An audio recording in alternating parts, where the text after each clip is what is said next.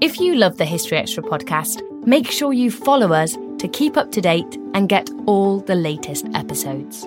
Thanks for your support, and I do hope you enjoy this episode. This episode is brought to you by Indeed. We're driven by the search for better, but when it comes to hiring, the best way to search for a candidate isn't to search at all. Don't search, match with Indeed. Use Indeed for scheduling, screening, and messaging so you can connect with candidates faster. And listeners of this show will get a $75 sponsored job credit to get your jobs more visibility at Indeed.com/HistoryExtra. Just go to Indeed.com/HistoryExtra right now and support our show by saying you heard about Indeed on this podcast. Terms and conditions apply. Need to hire? You need Indeed.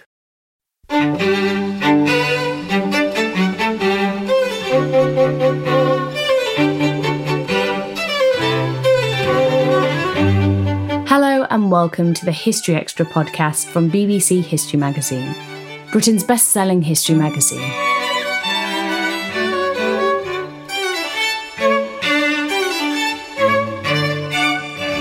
I'm Ellie Cawthorne. Formed in 1940, Britain's Special Operations Executive, or SOE, was given a mission to covertly coordinate resistance work overseas.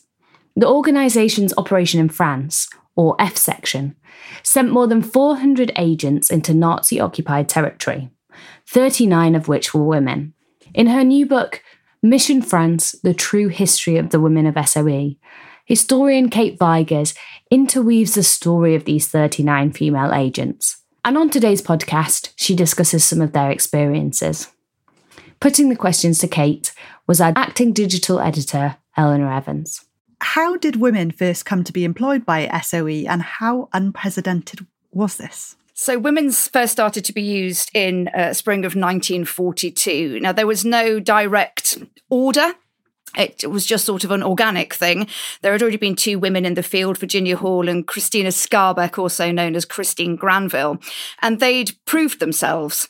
And it became obvious, really, that women would make a good addition to the teams of the SOE agents already working out there.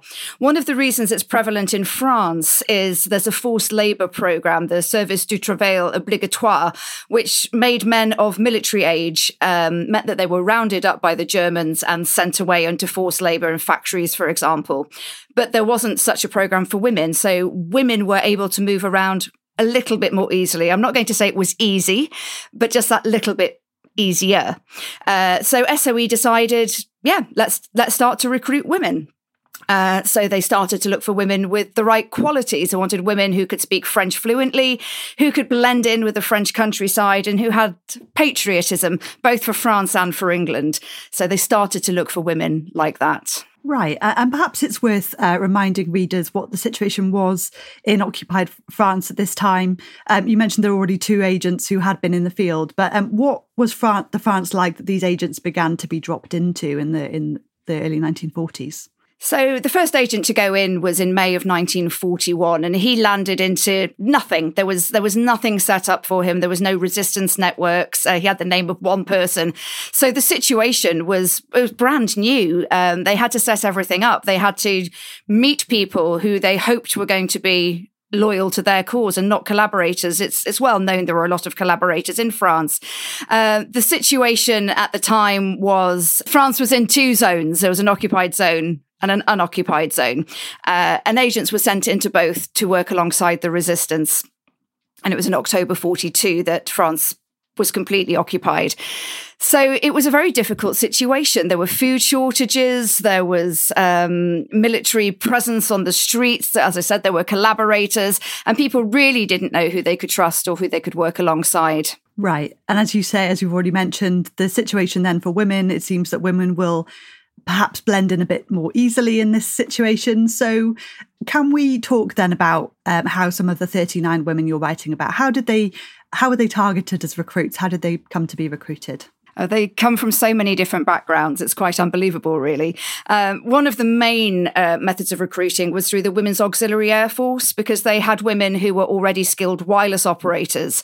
So some people were brought forward that way. Their wireless skills were recognised. The WAF had been sort of forewarned to look out for people who might be suitable recruits for the SOE.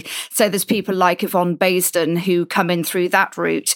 Some of them come in through far more spurious ways. One agent was invited to talk about her deceased husband's pension. He'd been killed at El Alamein. And she came along thinking that's what she was going to talk about. But actually, they'd got wind of the fact that she might be a suitable recruit.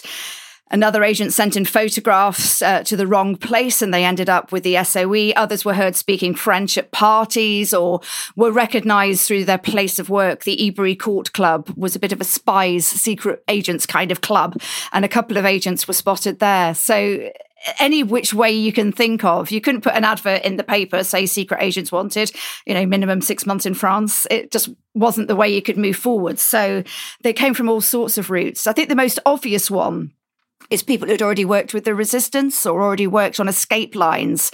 Some of them had had to escape themselves once they'd been denounced to the Gestapo. Some of them escaped across their own escape lines across the Pyrenees and made their way back here to England and were deemed to be suitable recruits. So, yeah, completely random way of finding people, but it seemed to work. Yeah, absolutely. And the diversity within this group is it's such an interesting factor. And perhaps, well, that'll come out, I'm sure, as we talk about a few more of them. But I want to pick up on the question of suitability. Is that one that still remains up for debate, especially with hindsight with what happened to many of these agents? Yes, hindsight's a wonderful thing, isn't it? And we can look at it now through the veil of some 80 years later and say, well, she shouldn't have gone, or why did they send her? Suitability is a massive, massive issue. It comes down to a lot of factors, really. I think perhaps the most famous one would be Noor Inayat Khan. She was a Sufi.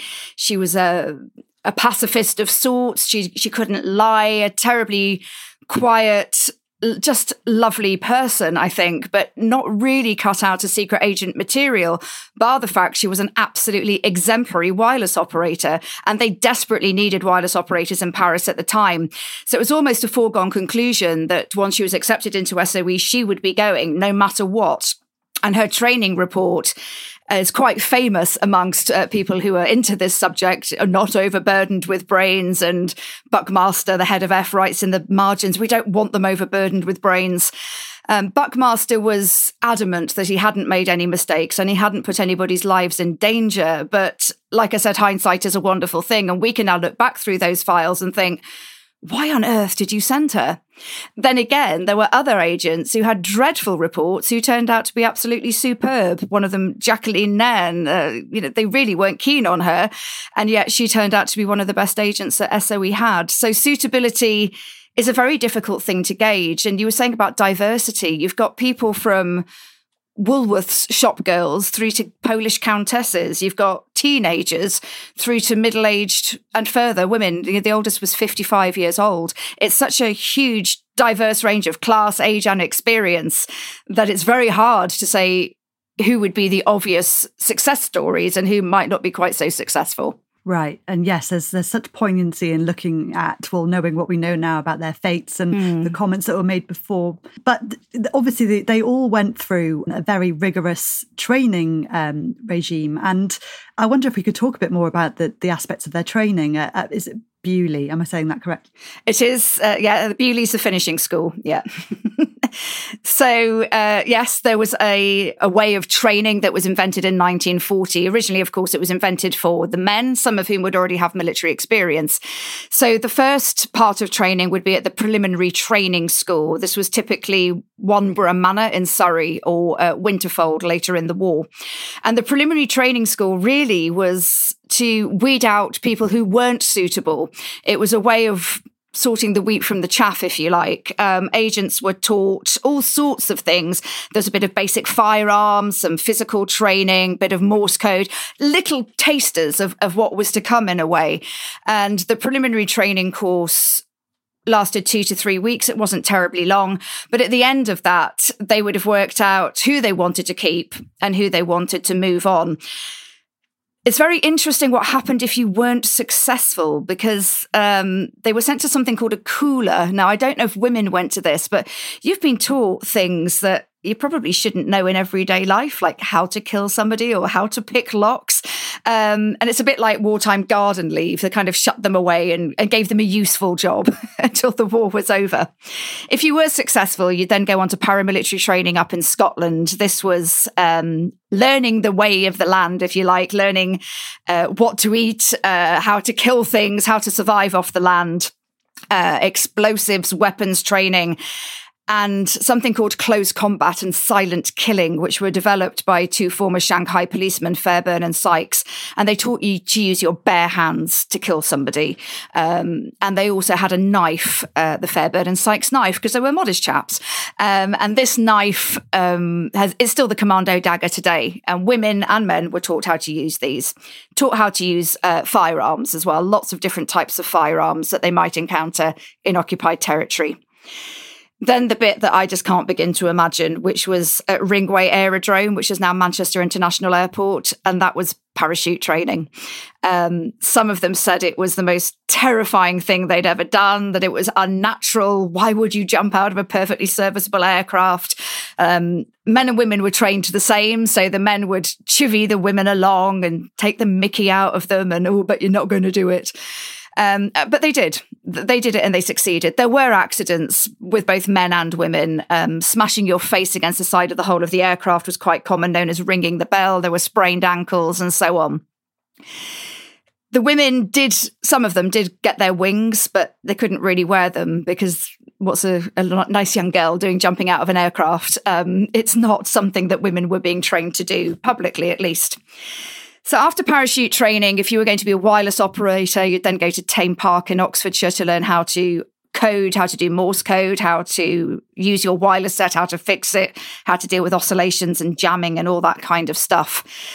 If you were already good at Morse code, that could be quite a quick course. For some people, it took quite a long time to get up to the speeds that were required, which were very fast indeed. They were only really recommended to be on air for 20 minutes. And then the one you mentioned, it's Beaulieu in the New Forest, and that was the finishing school. That's where they had to live and think as if they were already in France. They had a mock interrogation, and they had to live under their cover story. They did all the way through, but this was the most important place where you mustn't speak about your personal life. And if you did, you were out. If you couldn't keep that secret here, Lord knows what you'd be like in France. So yeah, Beaulieu is the place that people say they felt that they knew what they were fighting for. It's such a beautiful corner of England that they used to go for walks out in the grounds of the Abbey and, seek solace out there. And there's a lovely memorial there today to that effect. So 5 training schools and then to a flat in London to await orders or they could go home if there was going to be a bit of a gap. Okay, so that's a phenomenal amount of training. But even with all that, I mean, just imagining the immense bravery. I know not every one of these women was parachute dropped in, but to be parachute dropped in and then have to bury your gun in the ground and find your way out. Can we talk about some of the tactics then that these women had to use after this kind of very whistle-stop experience, then to blend in and find, link up with their colleagues? What was that sort of like? So some women would parachute into a reception committee, which means that there were resistors on the ground waiting for them. Some, unfortunately, also jumped straight into the hands of the Gestapo if they'd been sold out. Madeleine Damamont didn't have a chance to prove herself at all. She literally landed at the Gestapo. But the hope would be that there would be a reception committee waiting for you. Nancy Wake's story makes me laugh when somebody said, "Oh, I hope that all trees in France bear such beautiful fruit." And she told him to cut the nonsense, to put it politely, get on with it. So yeah, hopefully they'd be met by a reception committee. They would bury their parachute, as you say, and possibly their sidearm if they'd landed with one, because nothing really gives you away quite so much as having a gun on you. The parachute silk, of course, terrible waste. A lot of French ladies would have enjoyed that for their dresses and underwear, but it's the way it is. And then they'd have been given a mission. They would have been told where to go, who to meet and how to meet them. Quite often they'd have been given passwords or phrases to include in a sentence. I think one of them had to say the number of fish that she'd caught, something like that. So their first port of call, they would already have been told. Maybe it was to get to a cafe in the local village, or maybe it was to get the train into the nearest city. Most of that would be done alone, and terribly, terribly incriminating stuff on you. If you're a wireless operator, you've got a suitcase with your wireless inside it. It must have been absolutely, just terrifying. I can't think of another way of phrasing it. And of course, their identity papers were forged as well. So if they encountered a spot check at a railway station or on the train, they would be terrified. Is this going to stand up to scrutiny? Do I look like I'm English? Do I sound like I'm English? Do they know that a parachute landed the other night and they're looking for the parachutist? Once they'd established their connections, they'd then try and find a safe house, or would be allocated a safe house. And then it would be from there that they'd work underneath their circuit leader. So all of the women initially had a male circuit leader. They never sent women in to set up the circuits themselves. It might be a matter of what happened later that would then lead to them becoming circuit leaders. But the idea was they would then work either as a courier, which is taking messages backwards and forwards, spending a lot of time on bicycles and trains and traveling, or as a wireless operator, which is a very lonely job, just waiting for your next your scheduled transmission, and 99% boredom, 1% sheer terror. And is it fair to say, obviously amid this kind of terrifying existence, that there were women who, some of the tactics that they employed, I think a couple of things that I remember from the book, particularly one woman who strode about in tweed and perhaps wasn't under the radar, but then one woman, one agent who got the gold earrings that were popular in her region of France to blend in. I think, that there are elements like that are just really so There are little things they had to do to fit in. The gold earrings I love. Everybody in that village was wearing big gold hoops except her. She's like, I need to get some of these hoops because I need to look like I fit in. The tweed suit. How English can you get walking about in a tweed suit? And her circuit leader said, no, we can't do this. We can't have you walking around looking so blatantly English. And they did play on their femininity. They did do things that would get them out of sticky situations. Oh, officer, the chain's fallen off my bicycle. I wonder if you could help me, and batter eyelids, and hopefully that way get through a security check, or, really play on the fact that they were women. And initially, the Nazis didn't believe that women had the gall to do this. They didn't think that women were a threat to start off with. They thought they'd be passive, that they would do like German women were forced, to be under the thumb, if you like.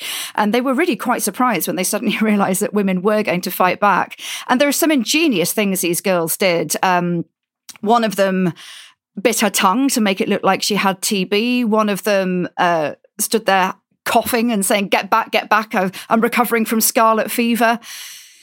And one of them said she was putting up a washing line, and it was actually her aerial. And this German chap helped her. He didn't realise what he was doing because she was just batting her eyelids all the while. And I just think it's incredible, what utter bravery to front it out like that. Yeah, absolutely. Hugely resourceful. But I do want to ask about the human element, because there are a lot of instances where relationships are formed or not formed as a case of butting heads, or the male agents not wanting to get then close to the female agents. And what kind of new element did the fact that women were in SOE introduce? And what are some examples of some kind of the more human relationship elements of all this? I think one of the obvious elements is the tension between men and women. Now, Selwyn Jepson, who was the recruiting officer, said that women have a better ability to work alone. Men always work together. Women have a cool and lonely courage, which was going to be the title originally. So they very much thought that women had the ability to be independent. But the problem is, when you put anyone together in these wartime tensions, whether they be in England, whether they be in occupied France or anywhere in the world, nobody knows if they're going to wake up tomorrow. They don't know if they're going to get hit by a bomb, if they're going to be arrested, if they're going to be rounded up. I think the tension was incredibly high, and that adds then to sexual tension. There were relationships that formed between these agents. We've got lots of relationships. Mary Herbert and Claude de Bayzac get together. In fact, they have a baby. Can you imagine that, having a baby in occupied France? And there are several examples of that throughout the book. Julienne Eisner we think may have had an affair with Henri Dericourt. He's a whole other story because he ended up being suspected as a double agent. But yeah, these people did get together. Some people were already married. The Agazarians were already married. It was a husband and wife team and the husband's brother out there. And then you've got someone like Pearl Witherington, who actually is the only agent I know of who went out and actually met a fiancé out there. And they did a really good job. It's all, Charlotte Gray would have it that everyone flew out to find their lovers, but Pearl actually did. And they worked together. And and they worked very well. But then you've got tensions. You've got real tensions. I suppose an obvious example of that is Tony Brooks and Lise de Bayzac. She went out for her second mission thinking she was going to be the circuit leader. And he just couldn't stand her. He just thought she was full of herself. She didn't understand their politics. She didn't understand the way that they were working, because politics plays such a huge part in the resistance. They're not just fighting the Nazis. They're fighting each other. The communists and the Gaullists, they're all loads of infighting.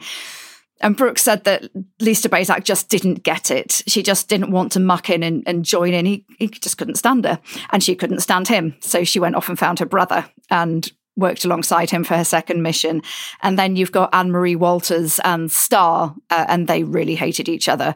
And if you ever read Anne-Marie Walters' book, Moondrop to Gascony, it just ends. It just suddenly ends and she leaves France.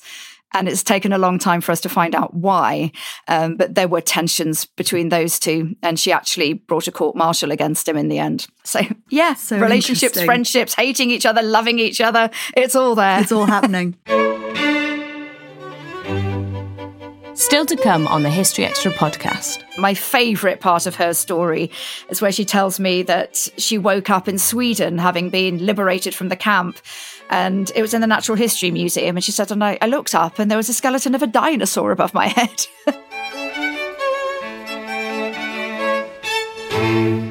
We don't always realise just how much our negative thoughts and experiences stick with us and weigh us down. You may find your brain constantly running through a highlight reel of bad moments. That comment your friend made last week that hurt your feelings. That frustrating thing your mum does. Or that silly thing you said in a meeting. Maybe it's time to get it all off your chest. Whether it's a tiny annoyance or something much bigger, talking about it can give you some relief and lead you to a potential solution. That's where therapy comes in. It's a safe space to share whatever's weighing you down and learn to process it, so your internal highlight reel can focus on the good stuff. And BetterHelp offers affordable online therapy on a schedule that works for you. Connect with a licensed therapist by text, phone, or video call. Start the process in minutes and switch therapists anytime. Let it out with BetterHelp. Visit betterhelp.com/historyextra today to get 10% off your first month. That's BetterHelp, HELP.com/historyextra. This episode is brought to you by Indeed. We're driven by the search for better, but when it comes to hiring, the best way to search for a candidate isn't to search at all. Don't search, match with Indeed. Use Indeed for scheduling, screening, and messaging so you can connect with candidates faster. And listeners of this show will get a $75 sponsored job credit to get your jobs more visibility at Indeed.com/historyextra. Just go to Indeed.com/historyextra right now and support our show by saying you heard about Indeed on this podcast. Terms and conditions apply. Need to hire? You need Indeed. So if we can perhaps give a bit of context then to the work these women were doing. I know it's probably impossible to quantify exactly, but I think one event that you write about extensively is D-Day and the impact they may well have had on that. Can we pick up on some of those? Yeah, I mean, so D-Day is such an incredibly important day for everybody, of course, but especially for SOE and the resistance, because it's what they'd been waiting for. This had all been building up to the start of the liberation, and D-Day had to be a success. So the highest number of agents that were in the field at one time were there at D-Day. Some of them were in prisons, which is just dreadful.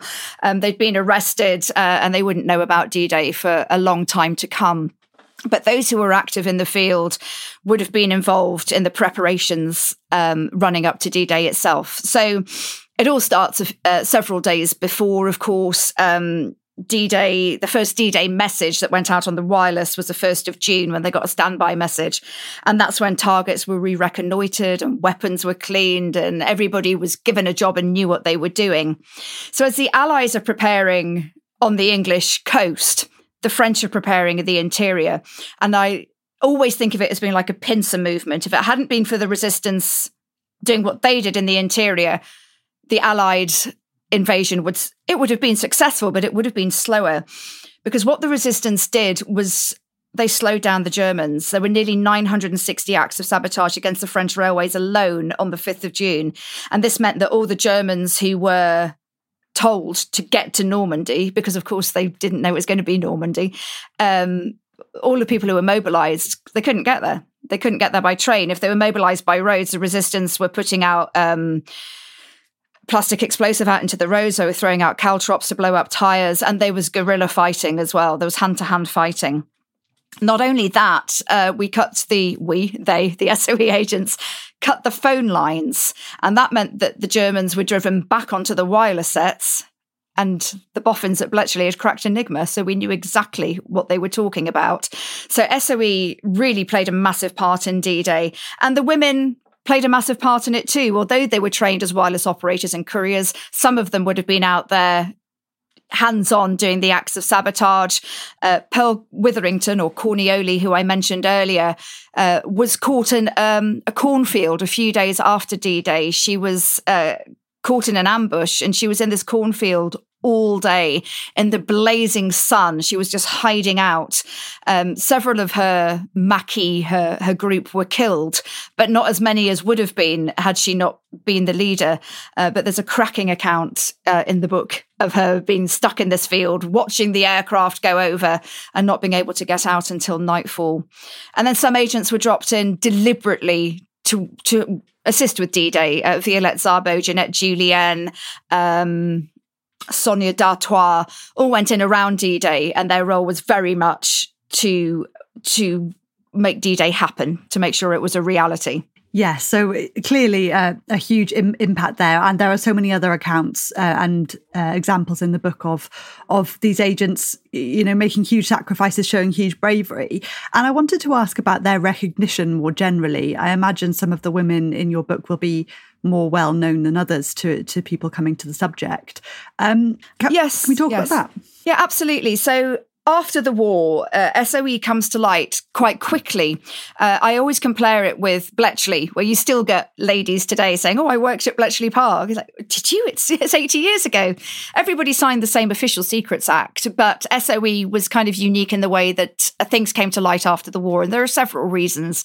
And one is the decorations of agents. They were given awards and medals very quickly. Virginia Hall was decorated even during the war. And those decorations, those medals, are brought into public light. People can read them in the London Gazette. So the 3 George Cross recipients, Odette Sanson, Violette Szabo, Noor Inayat Khan, their stories and their citations would have been made public quite quickly. George Miller, who was an SOE agent, wrote his first book, Maquis, in 1945, believe it or not. Anne-Marie Walter's book's out in 1946. And tragically, the war trials for the concentration camps, Natzweiler, Ravensbrück, Sachsenhausen, Dachau, these war trials, of course, are public. And because of the relentless work of Vera Atkins of the SOE office after the war, finding out what had happened to her missing agents, or the men and the women, these war trials included their names, and that became public too. So to counteract the negativity, the War Office started to produce positive material, which is where we get the books like Odette and Carve Her Name with Pride. So yes, they become very famous very quickly. Even This Is Your Life, there's 2 agents on that, Yvonne Cormeau and Yvonne Baisden, featured on This Is Your Life. Great. And I think I skipped us ahead a little bit there, because it would be definitely of interest to talk about the fates of some of these agents, which, as we've alluded to when talking about Noor Inayat Khan, that there's a lot of tragedy there and awful of hardship. So several of the women were arrested, some of them as a result of being denounced. Some people just wanted the money. Some of them, it was just a pure mishap. One of them, I think it's Lillian Rolfe, was found asleep at her Wyler set. She was just exhausted and didn't get a chance to put it away and was found, fast asleep, whereas others were sold for the price on their heads or for jealousy, for petty reasons. A lot of them would have been taken eventually to Paris, to the Gestapo headquarters, either at the Rue de Saussay or the Avenue Foch. And they would have been kept at Frayne Prison, which is on the outskirts of Paris. And we've got lots of accounts in the book of the experiences at Frayne and what would have happened at the Avenue Foch, which can be generally described as brutal interrogation. Some were tortured. Some had the most horrific things done to them. But on top of that, you've got things like sleep deprivation, lights being shone in their eyes, and the sheer terror, just the sheer terror of being in front of the Gestapo would probably have been enough. We don't have any evidence that any of the women broke. There's nothing to suggest that any of them gave anybody away. The idea was that you would try and stand up to torture for 24 hours, 48 if you could, which would give your circuit time to disperse. Eventually, some of them were transported to Karlsruhe prison, and some of them were transported directly to Ravensbrück, which is the only women's only camp just on the outskirts of Berlin. The ones that were held at Karlsruhe stayed there for quite a long time. There were still interrogations, privations, not being fed properly. Nur Inayat Khan was kept in not that prison. She was in a different one, in chains. She was manacled. Because she tried to escape from Gestapo headquarters in Paris, and the head of Gestapo was fuming and sent her away in manacles, so she couldn't even feed herself or wash herself. The women who went to Ravensbrück would have ended up in forced labour to start off with. There were 8 of them altogether. They would have ended up digging roads, making airfields, working in factories. The Siemens factory was based at Ravensbrück. So they would have been put into forced labour. And they suffered terribly. There's just no denying it. One of the women, Cicely Lefort, was taken to what was called the Jugendlager. It was the youth camp, and they were told that conditions at the youth camp were better than at the main camp, and she found it to be completely the opposite. The windows were jammed open, the beds were non-existent, and if they had anything at all, it was full of lice. They took the women's winter clothing away from them and forced them to stand at roll call. And eventually, when Ravensbrück had a gas chamber, it didn't run for long, but they did have a gas chamber, and she was taken back to the main camp and she was gassed. And then you've got the 3 women who were sadly executed in the winter of 1945. You've got Denise Bloch, Lillian Rolfe, and Violette Szabo.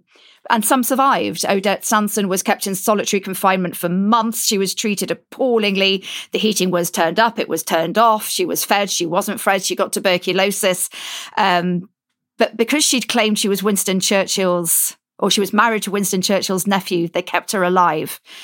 Barely, but they did keep her alive. And she eventually was liberated, in fact, by the commandant himself. Eileen Nairn escaped on the Death March. She managed to get away. Yvonne Baisden was rescued by the Swedish Red Cross, and Yvonne Rudelar was unfortunately taken from Ravensbrück to Bergen-Belsen, and she died just after the liberation. The other women who were imprisoned were taken to Dachau and to Natzweiler. That's because they were the nearest camps. And in a strange way, they were saved the privations of living in a concentration camp, but they were taken and they didn't know what was going on. The 4 girls at Natzweiler were executed by lethal injection, which I go into some detail in the book as to exactly what happened to them, which we've been able to piece together from affidavits after the war. And the women at Dachau stayed there overnight, and then they were killed by gunshot. So it's a brutal, brutal thing. It's all because of something called the Nachtennebel, the night and fog, a directive from Hitler saying that anyone in the resistance will be killed and there will be no trace whatsoever, which is where the work of Vera Atkins comes in. Right.